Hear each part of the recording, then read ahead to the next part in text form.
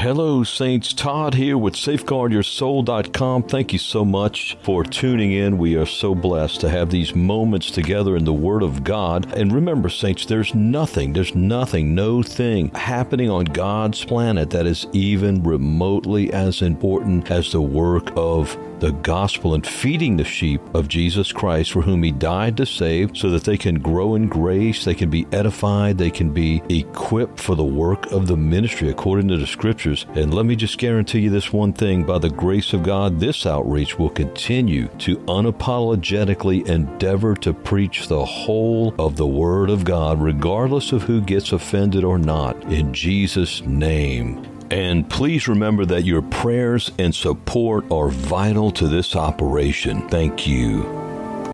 Saints, in Revelation chapter 21, speaking of the New Jerusalem, the Bible tells us that they shall bring the glory and honor of the nations into it, and there shall in no wise enter into it, that is the New Jerusalem, the place where God and His people will dwell as it comes down onto the earth, I assume in the place where Jerusalem is now or near it. And notice the nations, and they shall bring the glory and honor of the nations into it. So nations are going to be here for a while. Notice verse 24, and the nations of them which are saved shall walk in the light of it, and the kings of the earth do bring their glory and honor into it. This is where there was no temple found, verse 22. This is Revelation 21. For the Lord God Almighty and the Lamb are the temple of it. And the city had no need of the sun, neither of the moon, to shine in it, for the glory of God did lighten it, and the Lamb is the light thereof, the Lamb of God. And the nations of them which are saved shall walk in the light of it, and the kings of the earth do bring their glory and honor into it. You know, there are some who are saying that America is going to be destroyed because of the sin that America has committed, and to at least some degree that is true. But remember, the wicked are the ones perpetrating the evil, no matter what country on this fallen earth that it pertains to. In Egypt, God gave the children of Israel the light among the 10 plagues of God in Egypt. God gave the children of Israel the light while the children of the world walked in darkness. It was the 9th plague, the plague of darkness upon the Egyptians, the 9th of the 10 plagues. Darkness was upon the Egyptians. Notice Exodus chapter 10, beginning in verse 21. And the Lord said unto Moses, stretch out thine hand toward heaven, that there may be darkness over the land of Egypt, even darkness which may be felt. And Moses stretched forth his hand toward heaven, and there was a thick darkness in all the land of Egypt 3 days. They saw not one another, neither rose any from his place for 3 days, but all the children of Israel had light in their dwellings. Notice, while God judged the wicked, He was blessing the righteous. While the children of Egypt, the Egyptians, which represents the world, the children that are outside of the kingdom of Christ, the people, were in darkness, God gave light, verse 23, in their dwellings. But all the children of Israel had light in their dwellings. Now, I'm not pretending to or predicting exactly what's going to happen in America. Only God knows. And I do want to assert this, though. God hears the prayers of His people, and that's our duty, not to curse the darkness, but to seek the Lord in repentance, turning from our own wicked ways and humbly submitting ourselves and our supplications to the Lord in prayer. I want to talk about today in this message, today's news in a biblical context or framework. You know, God says in Isaiah 46, 9 and 10, this is a very important truth to behold in Holy Scripture. Isaiah chapter 46, verse 9 and 10. Remember, He says, the former things of old, for I am God and there is none else. I am God and there is none like me, declaring the end from the beginning and the ancient times, the things that are not yet done, and from ancient times the things that are not yet done, saying, my counsel shall stand, and I will do all of my pleasure. Isaiah 46, 9 and 10.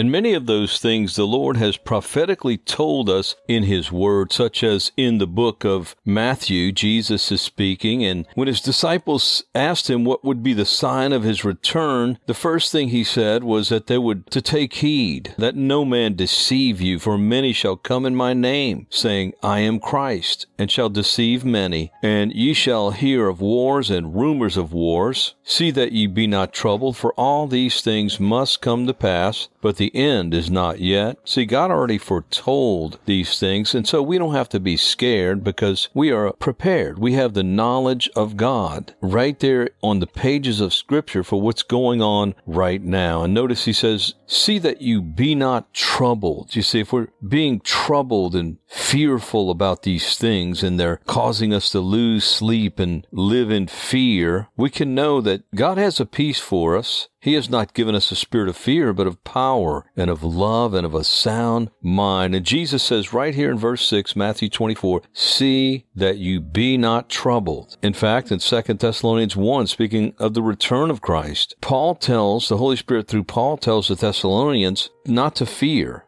not, as Jesus so often used those words. Notice 2 Thessalonians, ye which are troubled, he says, rest with us. Verse 7, rest with us when the Lord Jesus shall be revealed from heaven with his mighty angels in flaming fire. This is going to be a sight to behold if there's ever been one. Jesus returning in flaming fire, doing what? Taking vengeance on them that know not God, those who have refused to repent and believe on the Lord Jesus Christ, and that obey not the gospel of our Lord Jesus Christ. And I have to agree with some who would say there's two classes that are coming up under the judgment of God, and it's going to be those who have never been saved, and also those that obey not the gospel of our Lord Jesus Christ. Remember, Jesus said, not every one that saith unto me, Lord, Lord, shall enter into the kingdom of heaven, but he that doeth the will of my Father which is in heaven. In other words, those who obey it. I believe that second class that we see perhaps delineated here would be those who are false confessors or professors. Titus 1:6 says it all when the Holy Spirit tells us through the pen of Paul that these people are those who have a mere form of God. Let us say profess that they know God, but in works they deny him, being abominable and unto every good work reprobate. Back to 2 Thessalonians 1, now in verse 9,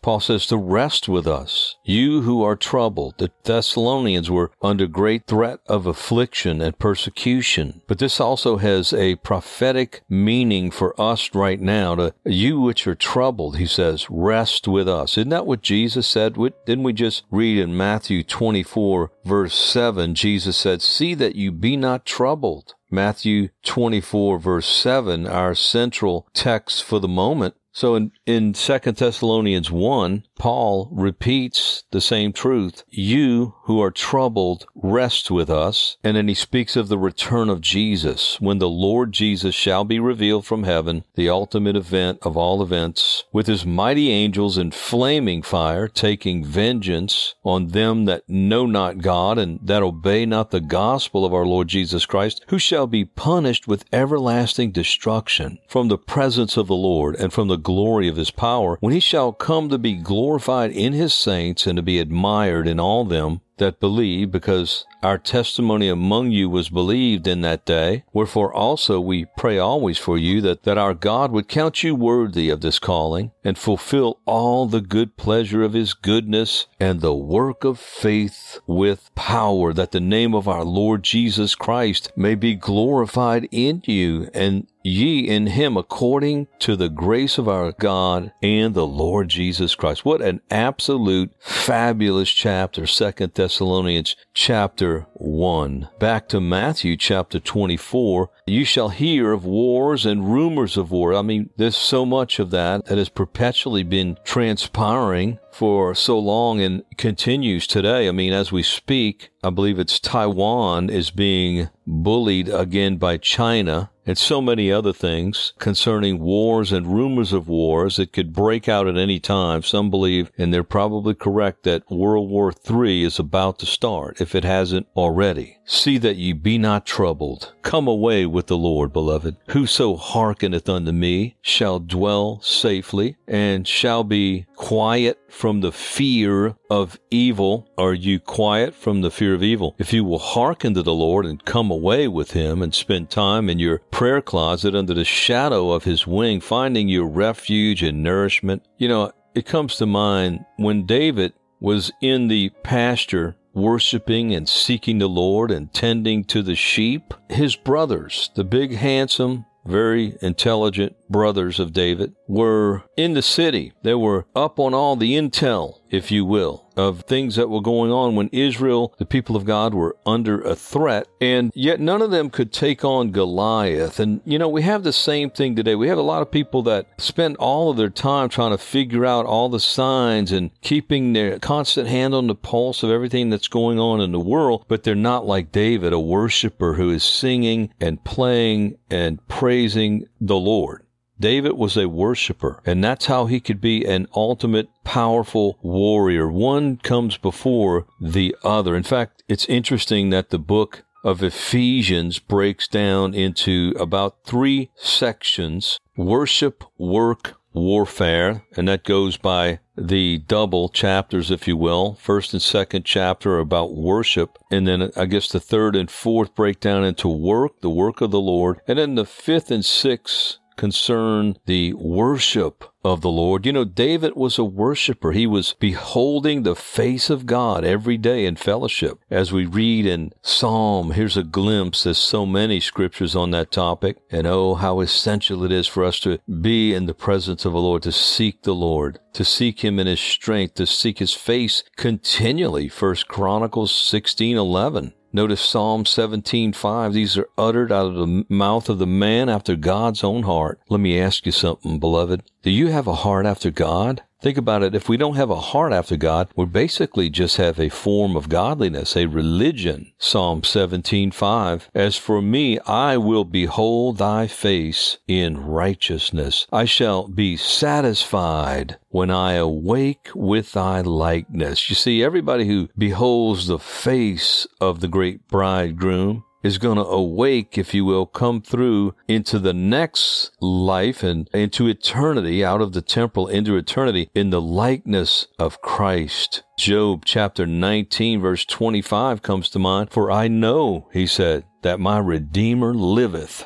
Do you know that Jesus lives? And are you beholding his face, beloved, as Scripture speaks of, especially out of the mouth of the great King David, who had a heart after God? Acts 13:22, the Bible doesn't even mention his sin there that he committed. Doesn't that give us encouragement? We can forget those things which are behind and reach forth unto those things which are before us, pressing toward the mark for the prize of the high calling of God in Christ Jesus. Philippians 3:13 and 14. I encourage you to open your Bible today, stand before the Lord, and declare that you're cutting off and forgetting the things which are behind, good and bad, and you're reaching forth to his face and to those things which are before you. You're pressing toward the mark for the prize of the high calling of God in Christ Jesus. Philippians 3:13 and 14. Job 19:25. For I know that my Redeemer liveth, and that he shall stand at the latter day upon the earth. What does that tell us? Well,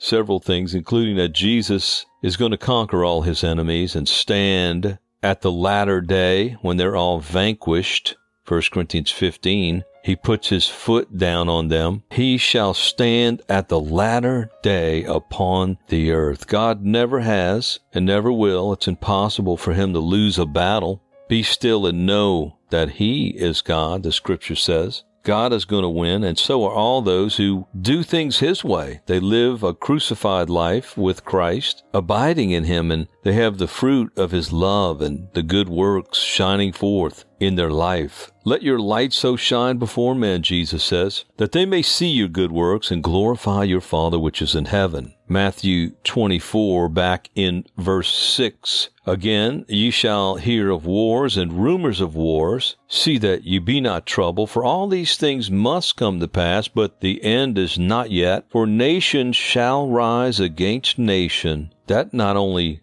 deals with Russia, China, Israel, America, etc. That deals with ethnic groups. The wicked love to incite within a nation different ethnic groups to hate one another. We've got some posts on that with audios or podcasts. Just put in the search box on safeguardyoursoul.com. Nation shall rise against nation. That's an interesting look at what Jesus is saying there. And kingdom against kingdom. See, people naturally in the flesh, not the godly, but the ungodly, they like to divide into different sectors, denominate themselves from others. But the king's kids, Jesus' kids, know that there's only one human race. There's only one human race. And there's only one division between them, and that's those that are in Christ and those that are not in Christ. The scripture says in Romans 2:11, there is no respect of persons with God. All men are created equal. For nation shall rise against nation. And by the way, let me say this. 13 times Jesus said, love one another. Love one another. Love one another.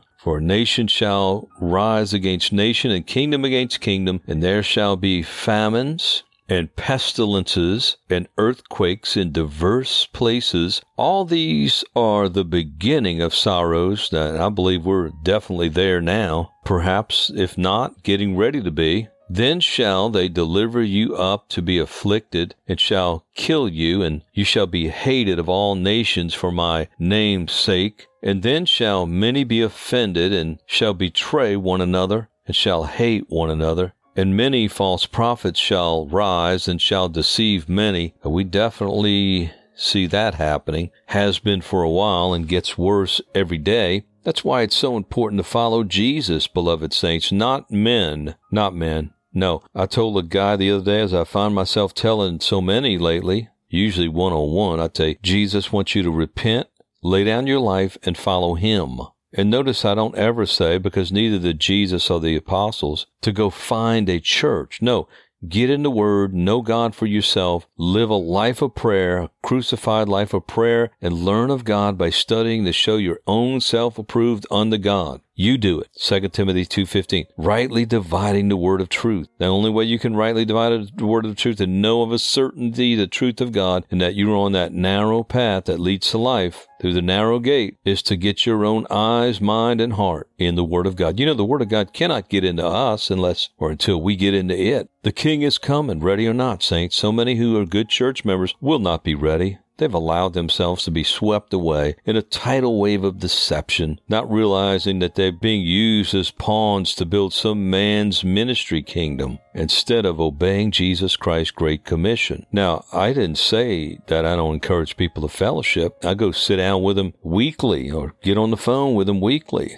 for years, even decades with some, to fellowship with them and pray specifically and share and rejoice in the Holy Scriptures and what God's doing, and maybe when they're down to pray for them, or I am, or, But the Bible says, forsake not the assembling of yourselves together. That doesn't mean forsake not the going to church on Sunday. That's not what he said. The early church fellowship from house to house daily. When we compartmentalize church or fellowship with God, that very premise, that creates great problems. Because we begin to set Jesus aside instead of living a lifestyle like the New Testament saints did. When is the last time you, friend, read the book of Acts? I didn't say it's wrong to go fellowship on Sunday morning, but that should just be one part of our everyday fellowship with other believers. And besides, personally, I don't tell people go find a church, because 99% of them are corrupt. They're apostate. They want you to sit down, shut up, pay your tithe, and just grow, a half an inch every 10 years. Well, really, you're just lukewarm and you've already fallen away. And you don't have any real life with Christ. As I mentioned in previous podcasts, I met a guy that was trying to tell me how wonderful his pastor is recently. We hear that so often. And we don't hear them talking about how wonderful Jesus is, which the Bible says he's wonderful. In Isaiah 9, 6, and 7, he's the wonderful counselor, the mighty God, the Prince of Peace, the everlasting Father. But we don't hardly ever see. What does that tell you? These people have been sold into a man's vision and kingdom. You shall have known the gods before you, the scripture says. All men are wicked. Jesus is wonderful. That's the real score of Scripture. Jeremiah 17:9. The heart is deceitful above all things and desperately wicked. Who can know it? And that includes you and I and every pastor out there. God's not impressed. And I asked this fella, I said,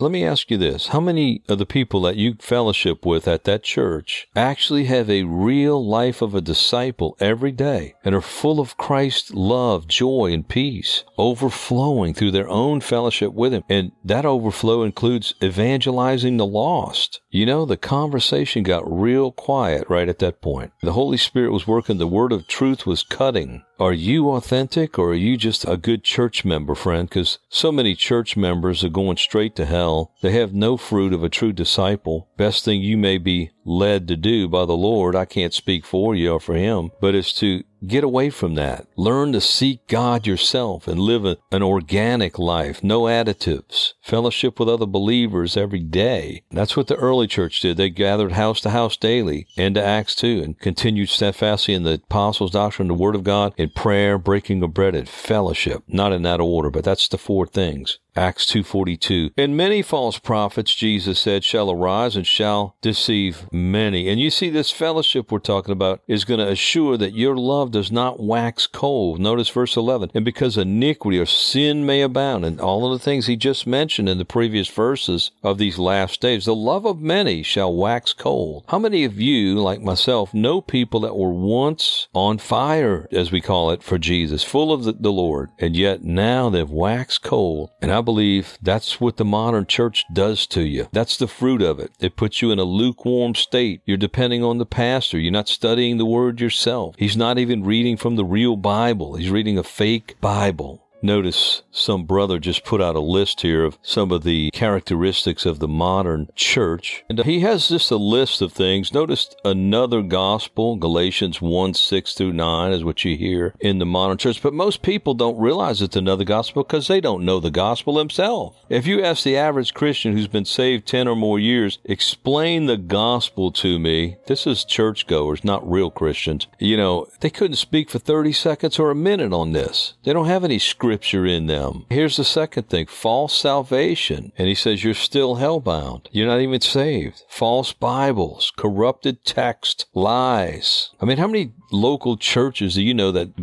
read the King James Bible? No, everybody's got a different fake Bible, another version, and the only thing that needs many versions is a lie. False preachers, antichrist. He continues, false doctrines, teachings or doctrines of devils. False signs, healings, dreams, tongues, visions, false prophecies, lying signs and wonders are all from Satan. I would refer you to Jeremiah 23 and 2 Thessalonians 2. What he says there is truth. Also, false believers putting on a mere form of godliness. They are children of the devil. And then finally he says your own thoughts, your own rationalizations, your own belief systems, contrary to the Almighty God's holy Bible. He says the King James Bible. Then he says, get saved now. Repent for real, in other words. So in Matthew 24, and we are looking at, verse 11. Many false prophets shall arise and shall deceive many, and because iniquity shall abound, the love of many shall wax cold. That ought to scare every one of us real bad in the fear of the Lord. The love of many shall wax cold. Wow. Will you be a casualty in this late last hour? Will you fall away just before the Lord comes to grant you eternal glory with himself? Notice what he says next. This is the words of the Son of God. But he that shall endure unto the end, the same shall be saved. Wow. What could Jesus have possibly meant other than what he said? Nothing. Unless you endure to the end, you're not going to be receiving final salvation, as Jesus goes on to teach in the very next chapter, beginning in verse 1 of chapter 25, when he speaks of the 10 virgins, 5 foolish and 5 wise. Guess what? Those whose love waxed cold, it waxed cold toward the great bridegroom Jesus. They didn't seek his face. He wasn't important enough to them. It wasn't important enough to them to know his word and be fueled by it every day. So guess what? They fell away and they were shut. Those 5 foolish virgins were shut out of the eternal bridal chamber, which is the New Jerusalem, and they were vanquished into the bowels of eternal damnation. Make no mistake. You must endure to the end to be saved, not in your own works. That'll be the fruit of it, good works, but in your worship toward the Lord. Without faith, it is impossible to please Him. Loving God with all your heart, soul, mind, and strength. Everything else follows. But this is a two-way relationship,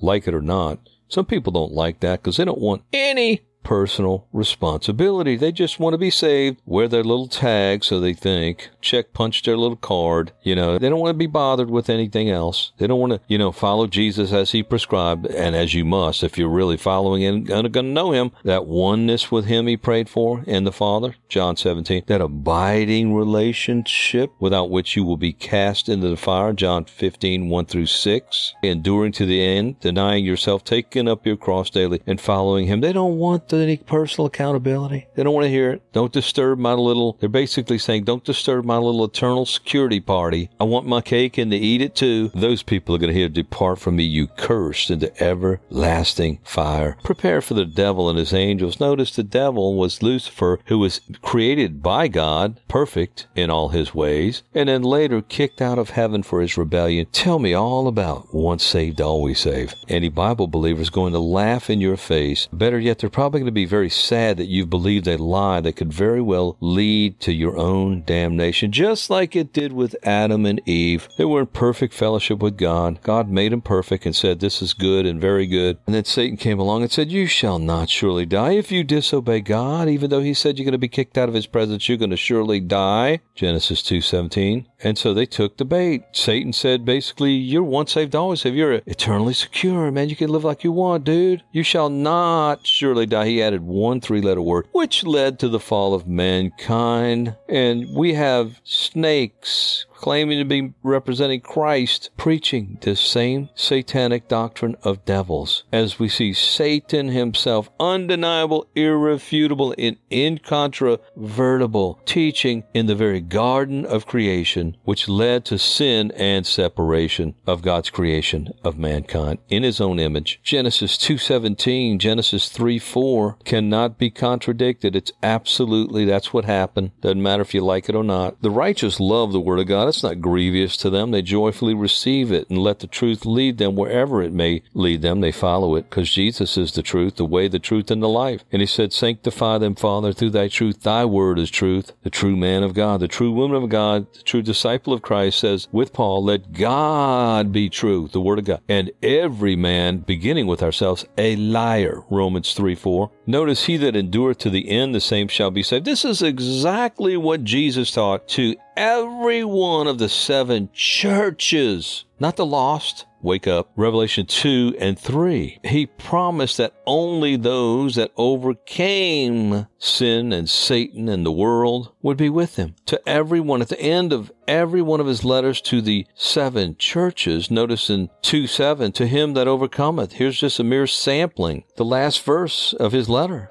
To him that overcometh. What? Yeah, as the band Harvest used to sing, according to this truth, only the overcomers shall reign on high. To him that overcometh. The only way to do it is the way He prescribed, by the cross. Galatians 2:20. When is the last time you heard your favorite preacher talk about the crucified life? Oh, I'm not talking about just one little small mention of it. I'm talking about a whole message on it and a continual preaching of it. This central message of the original gospel. You must be crucified with Christ, as Paul said. Nevertheless, he said, I live, yet not I, but Christ that liveth in me, in the life which I now live in the flesh. I live by the faith of the Son of God who loved me and gave Himself for me. Hallelujah. God will give you power to overcome. Only He can, but only if you do it His way. Jesus said, if you're going to follow me, if any man will follow me, he must do what? Deny himself, take up his cross daily. Not on Sundays, daily, and follow me. Luke 9:23-24. To him that overcometh will I give to eat of the tree of life, which Revelation speaks of, which is in the midst of the paradise of God. Now, don't miss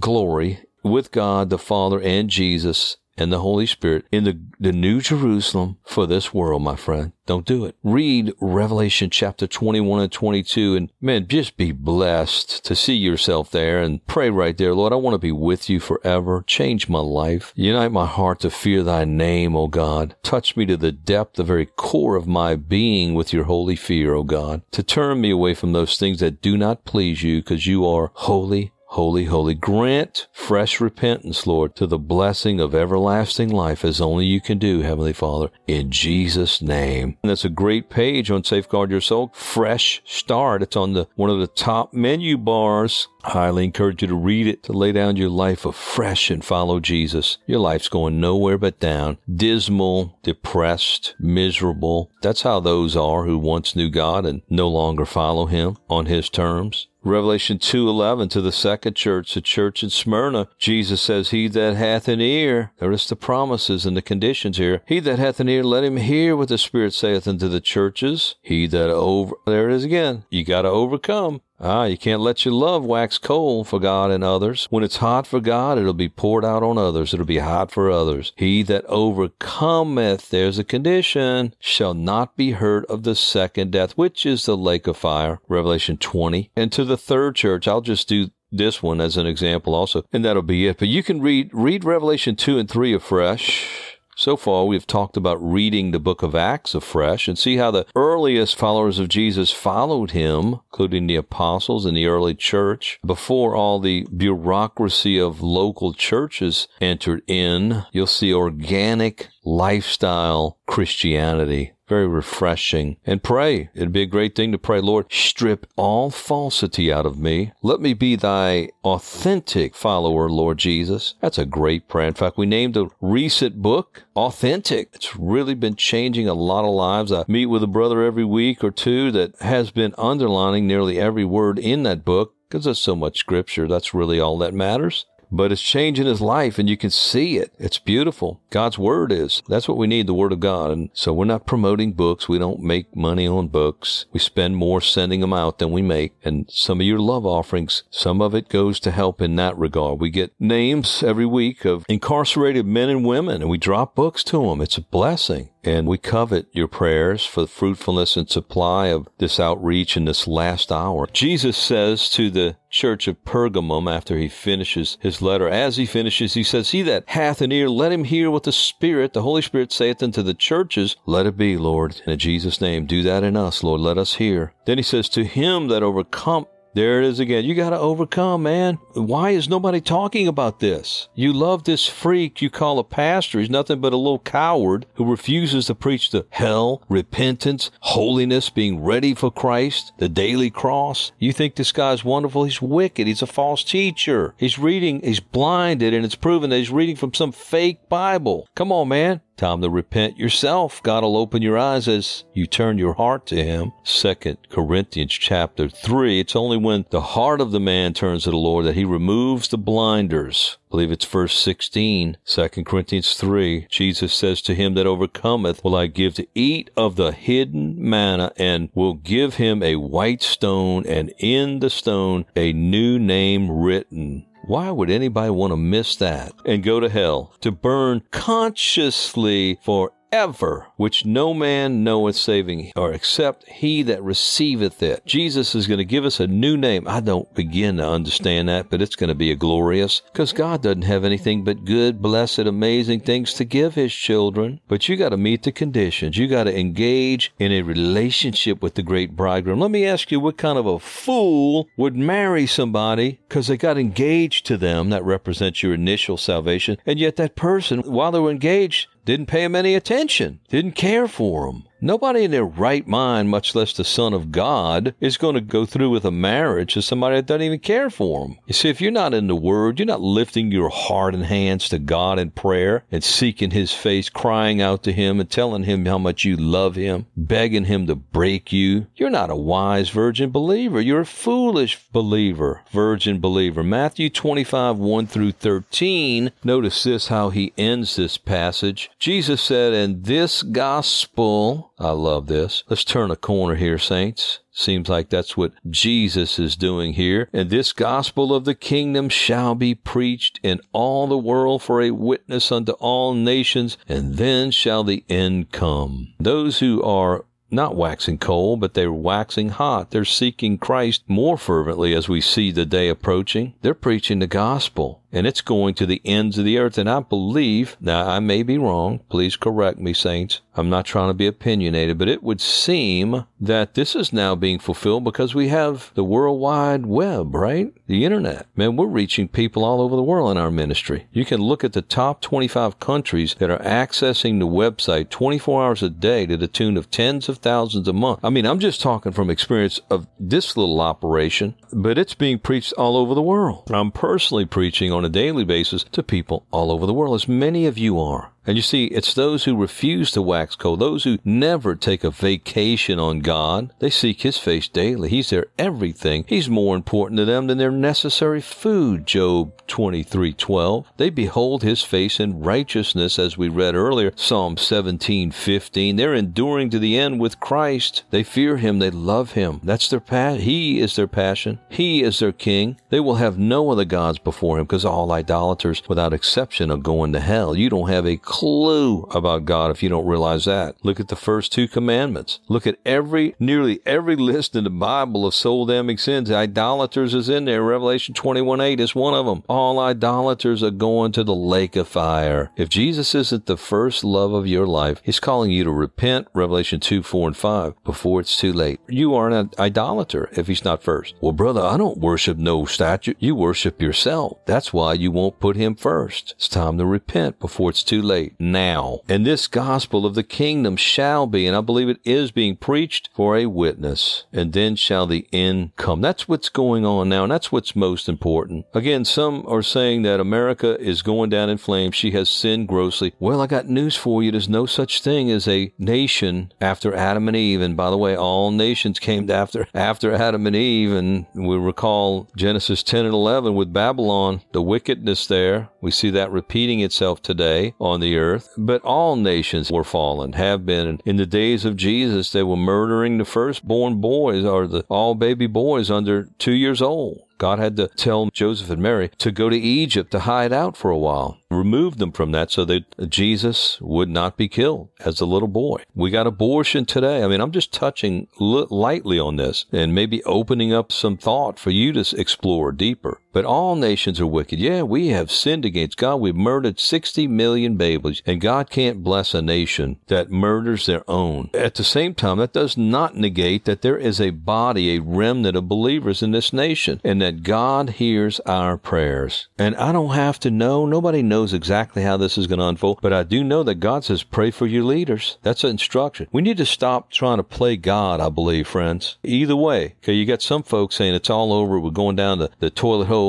You know, I understand that in great measure and see where they come. And yet you got these other ones that think that we're going to have this great reset and, you know, all of the wicked are going to have to give up their money and we're going to have it. And that's definitely, I don't see that happen. But we got to just pray, guys. And I believe as we are, I believe God's people are praying. I'm going to tell you that as an encouragement. You know, I'm not going to fluff it. If anything, I'm a little bit too harsh on things sometimes. But I'm seeing it. I'm in fellowship with it. They're seeing the evil coming upon us. It's no different than in the days of Daniel and the 3 Hebrew children when they started writing laws with a specific demonic purpose. The hand of Satan was behind it all to destroy the 3 Hebrew children and the children of Israel, and God sustained them in the fire. They lost nothing except the ropes that bound them. Hallelujah. In Egypt, glory to God, the wicked were plagued with darkness in the 9th plague, and God gave them light. In the midst of evil, where sin abounds, grace does much more abound, the scripture tells us. In the book of Esther, we read of Mordecai and the beloved Esther, the beautiful queen. We see that Haman, a wicked animal, somebody says, why do you call him an animal? Well, wolves, the Bible calls them wolves. Isn't the wolf an animal? God calls him natural brute beast. I believe it's in 2 Peter. I think that's within range, permittable biblical language. So Haman sought to have all the people of God, beginning with Mordecai and his nephew, Queen Esther, their necks cut off. But God's people sought him. They sought him. And guess whose neck got cut off? Haman and his family. God rooted those animals out of the earth. I love scriptures like Job. The Bible says God is a man of war. You know that about the Lord? Exodus 15 verse 3. Listen to this. Job 5 verse 3. I have seen the foolish taking root, but suddenly I cursed his habitation. May the curse of the Lord be upon the wicked. Also, chapter 3 of the book of Proverbs, in verse 33, listen to this. The curse of the Lord is in the house of the wicked. Notice, in the house. In other words, wherever he tries to hide, even when he goes home and closes his own door, he's cursed, miserable. He's unrepentant. The curse of the Lord is in the house of the wicked, but he blesseth the habitation of the just. Isn't that exactly what we saw in Exodus 10, where the children of Egypt were plagued with darkness? They couldn't see anything in front of their own face. Okay, like outer darkness, which is what is one of the descriptions of hell. That is frightening right there, by the way. So notice the division between the sheep and the goats here, Matthew 25 also. The curse of the Lord is in the house of the wicked, but he blesseth the habitation of the just. The children of Israel had light while the wicked were in darkness. And that's how it is spiritually right now. That's how it is. People do things because of what the root of their life is. If Christ isn't their root, they're in darkness. And Jesus himself said, men love darkness rather than light because their deeds were evil. Notice it's because their deeds were evil. John 3:19 through 21. He just said that those that don't believe on him are condemned already. Verse 18. Then he said, and this is the condemnation, that light is come into the world. His name is Jesus, the light of the world. John 8:12. And men loved darkness rather than light. See, it's intentional because their deeds were evil. See, their deeds are evil, and they don't want to repent and change. Jesus said, enter ye in at the strait gate, for wide is the gate and broad is the way that leadeth unto destruction, and many there be which go in thereat. But strait is the gate and narrow is the way that leads to life, and few there be that find it. Matthew 7:13 and 14. Jesus also says, many be called, but few chosen. Will you be chosen? Will you be one of those who chooses to follow Jesus? See, he's going to choose those who choose him. We see in Revelation chapter 17, verse 14, this is really interesting, that it is those who choose Jesus who are going to be chosen in the end. You do have a part in this. It's not all God. It was all his in redeeming us by the blood of a lamb and drawing us to him and initiating this relationship. But just like no man, and the Bible uses this illustration, can force a woman or whatever, no good man would try to force a woman to be with him. The great bridegroom isn't going to force his bride upon him. He already told us that half of them that were engaged to the bridegroom are going to be rejected. Wow. These shall make war with the Lamb, Revelation 17:14, and the Lamb shall overcome them, for he is Lord of lords and King of kings, and they that are with him, listen to this one, they that are with him are what? Three things. Called, God provided the sacrifice for our sins. He's the one that drew us to him. But notice also, and chosen, and here's the one that's a nightmare to the Calvinist and eternal securist, faithful. Wait a minute. Jesus, the great bridegroom, requires us not to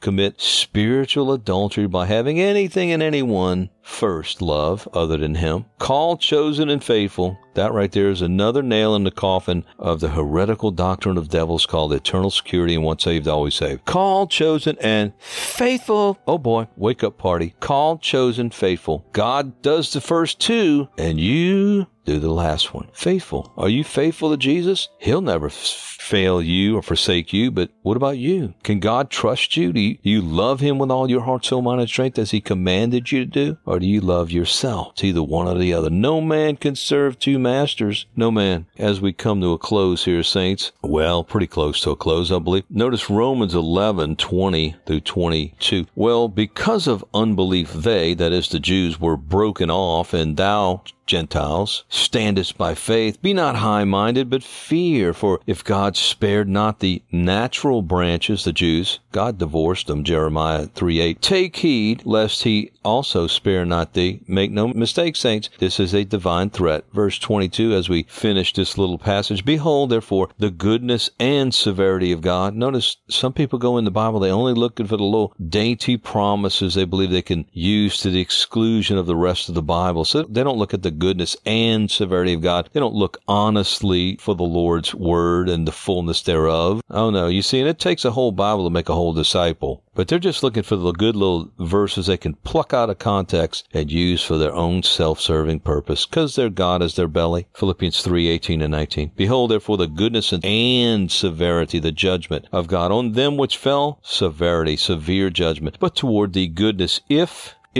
thou continue in his goodness. There it is. That speaks of initial and final salvation. You got to endure to the end to be saved. Otherwise, thou also shalt be cut off. What could cut off mean other than what it means? Cut off, separated, and thrown into the fire. We see that throughout Scripture. So men love darkness rather than light because their own deeds are evil. Everyone, verse 20, John 3, that doeth evil hateth the light, neither cometh to the light, lest his deeds should be reproved. He doesn't want to change. Unrepentant, full of pride. But he that doeth truth cometh to the light, that his deeds may be made manifest. Man, just get them all out in the open. Get it all out in the light. Amen. All your darkness. Get it into the light of Christ with Christ. Tell him what you did. He already knows it. Don't say it's a mistake. Name it for the sin it's named in the King James Bible. Man up. Get honest. Jesus said only those of a good and honest heart are going to be with him. Luke 8:15. Honest. Proverbs 28:13. He that covereth his sins shall not prosper, but whoso confesses and forsakes them, he shall have mercy. Proverbs 28:13. The man of God is a man that doeth truth. He comes to the light, verse 21, John 3, that his deeds may be made manifest, that they are wrought in God, through and through, cleansed, redeemed, full of the Lord's Spirit. We'll close with Psalm 126, a song of degrees. Reminds me of the song, "Oh, when the saints go marching in." Here it is. When the Lord turned again the captivity of Zion, his people, is what Zion means. We were like them that dream. Wow, they were just astonished when God flipped the script on the enemy and rescued his children. Then was our mouth filled with laughter. Oh, when the saints go marching into the new Jerusalem, into glory with Jesus. Then was our mouth filled with laughter and our tongue with singing. Then said they among the heathen, the Lord hath done great things for them. The heathen were even saying that. Hallelujah. I remember a time I was ministering the Word of God and the Holy Spirit was so all over that situation. It's about 10 or 15 men listening. And one of the heathen said, wow. He said this in these exact words. He said, the Holy Ghost is moving in this place tonight. And he meant it. I just got chills again right now. Hallelujah. So the heathen were even testifying of the Lord's goodness among themselves. Verse 3, this is only a 6-verse chapter, and they're short verses. Psalm 126, verse 3, the Lord hath done great things for us, wherefore we are glad. What has God done for you, beautiful brother and sister? What can you stop today and celebrate what he's already done for you? If you're like me, you got some unanswered prayers. But I wonder if God isn't saying, son, daughter, can you stop and sit in my lap and just thank me and praise me for what I've already given you? And the covetous heart is not content. You either are one or the other, content or covetous. And the content heart, the person that is heaven bent on cultivating a spirit of thanksgiving and gratefulness that the Lord so values and aggrandizes, will stop and say, Lord, thank you for what you've already given me. I love you, Jesus. You're my all in all, Lord Jesus. Isn't that what we love our kids to do, especially when they're small? Come sit in your lap and just tell you how much they love you. I got a good friend named Tim. He's got a little 5-year-old boy who's just the spitting image of his dad. Recently spending time with that family, wonderful family. I've known Tim for many years. And his little boy came in and demanded his daddy's presence. And his dad said, Tim said, what do you want, son? He said, I just want to tell you I love you, Daddy. I mean, it could not have been more precious. Jesus said, except you be converted and become as little children, you shall not enter into the kingdom of heaven. Wow. That ought to be something. I'm not even going to try to expound upon that. The innocence, the humility, the dependency, and the love of a little child. What a blessing. The Lord hath done great things for us, whereof we are glad. Turn again our captivity, O Lord, as the streams in the south. They that sow in tears shall reap in joy. Those that do what's right now, no matter how difficult it is under the persecution and the assailments. Is that a word? I don't know. The assailing of Satan. Come prison or death, we're going to reap in joy for eternity, because our Savior is going to stand on the earth in the final day and forever. Job 19:25. Then he finishes this psalm. He says, He that goeth forth and weepeth, weeping men win men. He that goeth forth and weepeth, bearing precious seed. Perhaps that's speaking of the incorruptible seed of the Word of God. We must always be putting it forth. Philippians 2:16 speaks of holding forth the word of life in this last day. Philippians 2:16, right? Yeah, holding forth. Well, let's see. Let's start in verse 12. Wherefore, my beloved, as ye have always obeyed, not only in my presence only, but now much more in my absence, work out your own salvation with fear and trembling, for it is God which worketh in you both to will and to do of His good pleasure. Aren't you glad God's working in your life? As you work out or walk out, you're not working for it, you're walking it out. Your own salvation with fear and trembling, not somebody else's, but yours. God is working in you, beloved saint, both the will and to do of His good pleasure. You have a relationship with the Creator of all that is, who sent His only begotten Son. Actually, Jesus Himself, the Creator and Sustainer of all life, came and died for our sins to give you a relationship with Him, and you do have one if you're born again and abiding in Christ, and He's working in you, both the will and to do of His good pleasure. You don't have to figure it out. Just abide in Him. Do all things without murmurings and disputings, verse 14, that you may be blameless and harmless, the sons of God without rebuke in the midst of a crooked and wicked generation. There's that separation of dark and light. Again, you're living in the light with He who is the light, Jesus Christ, and the blood of His Son, Jesus Christ, is cleansing you from all sin, because you're walking in the light with Jesus and the Father. 1 John 1, verse 3 and 7. So it's in the midst of a crooked and wicked generation in which we live here in America, among whom you shine as lights in the world. Amen. The darker it gets, the greater that light is going to show up. Notice this, holding forth the word of life, that I may rejoice in the day of Christ, that I have not run in vain, neither labored in vain. Notice, why would Paul be saying that if there weren't any possibility of those believers who he led to Jesus and discipled could fall away? He would never be saying something like this. It's not automatic, folks. It's only automatic if you continue to engage and work out, not for, work out, walk with Jesus, abide in Him, so that you bear fruit, and that proves you have a relationship with Him, good fruit, and you're not cast into the fire for not abiding in Him. John 15:6. Holding forth the word of life, that I may rejoice in the day of Christ, that I have not run in vain, neither labored in vain. Yea, and if I be offered upon the sacrifice and service of your faith, I joy and rejoice with you all. For the same cause also do ye joy and rejoice with me. Let us hold forth the word of life. Let us weep, fast and pray, and weeping, mourning for our sins perhaps, and for those in the world who need to be saved, and believers who need to return to the Lord. Let us go forth, verse 6, as we close, Psalm 126, weeping, praying, laboring to see men united in a rooted and grounded relationship with our Lord Jesus, bearing precious seed, that is, holding forth the word of God. We shall doubtless come again in eternity, rejoicing, bringing His sheaves, that means harvest, with Him. Remember that song, Thank You for Giving to the Lord? It's staged in heaven, for I am a life that was changed. Remember that one? What a beautiful song. Jesus is coming, saints. I want you to again read the book of Acts afresh and read Revelation 21 and 22, the last two chapters in the Bible. Father, we love You, Lord. We ask You to set us apart unto Thee. As David prayed, we pray again, Lord, unite our hearts to fear Thy name. Give us hearts of flesh. Take away the stony places, Lord. Let us be men and women of God who love You like a little child, in innocency and purity of heart, and in full dependence upon Thee. In Jesus' name, amen. Well, brothers and sisters, it's been a blessing to spend these moments with you in the Word of God. And remember, there's hundreds of more Christ-centered, scripture-rich, edifying podcasts on safeguardyoursoul.com/audios. There's also a store page with many books on there for your edification in Christ. They're all scripture-rich and Christ-centered. Also, tens of thousands of saints and sinners are being reached every month, and your prayers are coveted for the fruitfulness and supply of this outreach. God be praised, by the way, for those who are supporting. And feel free to visit our donate page on the site, and you can use your debit card, PayPal, or Patreon, and you can become a monthly sustaining member if you choose to do so, and a gift of any amount is so appreciated. Part of this outreach is to equip and supply other ministering disciples across our great country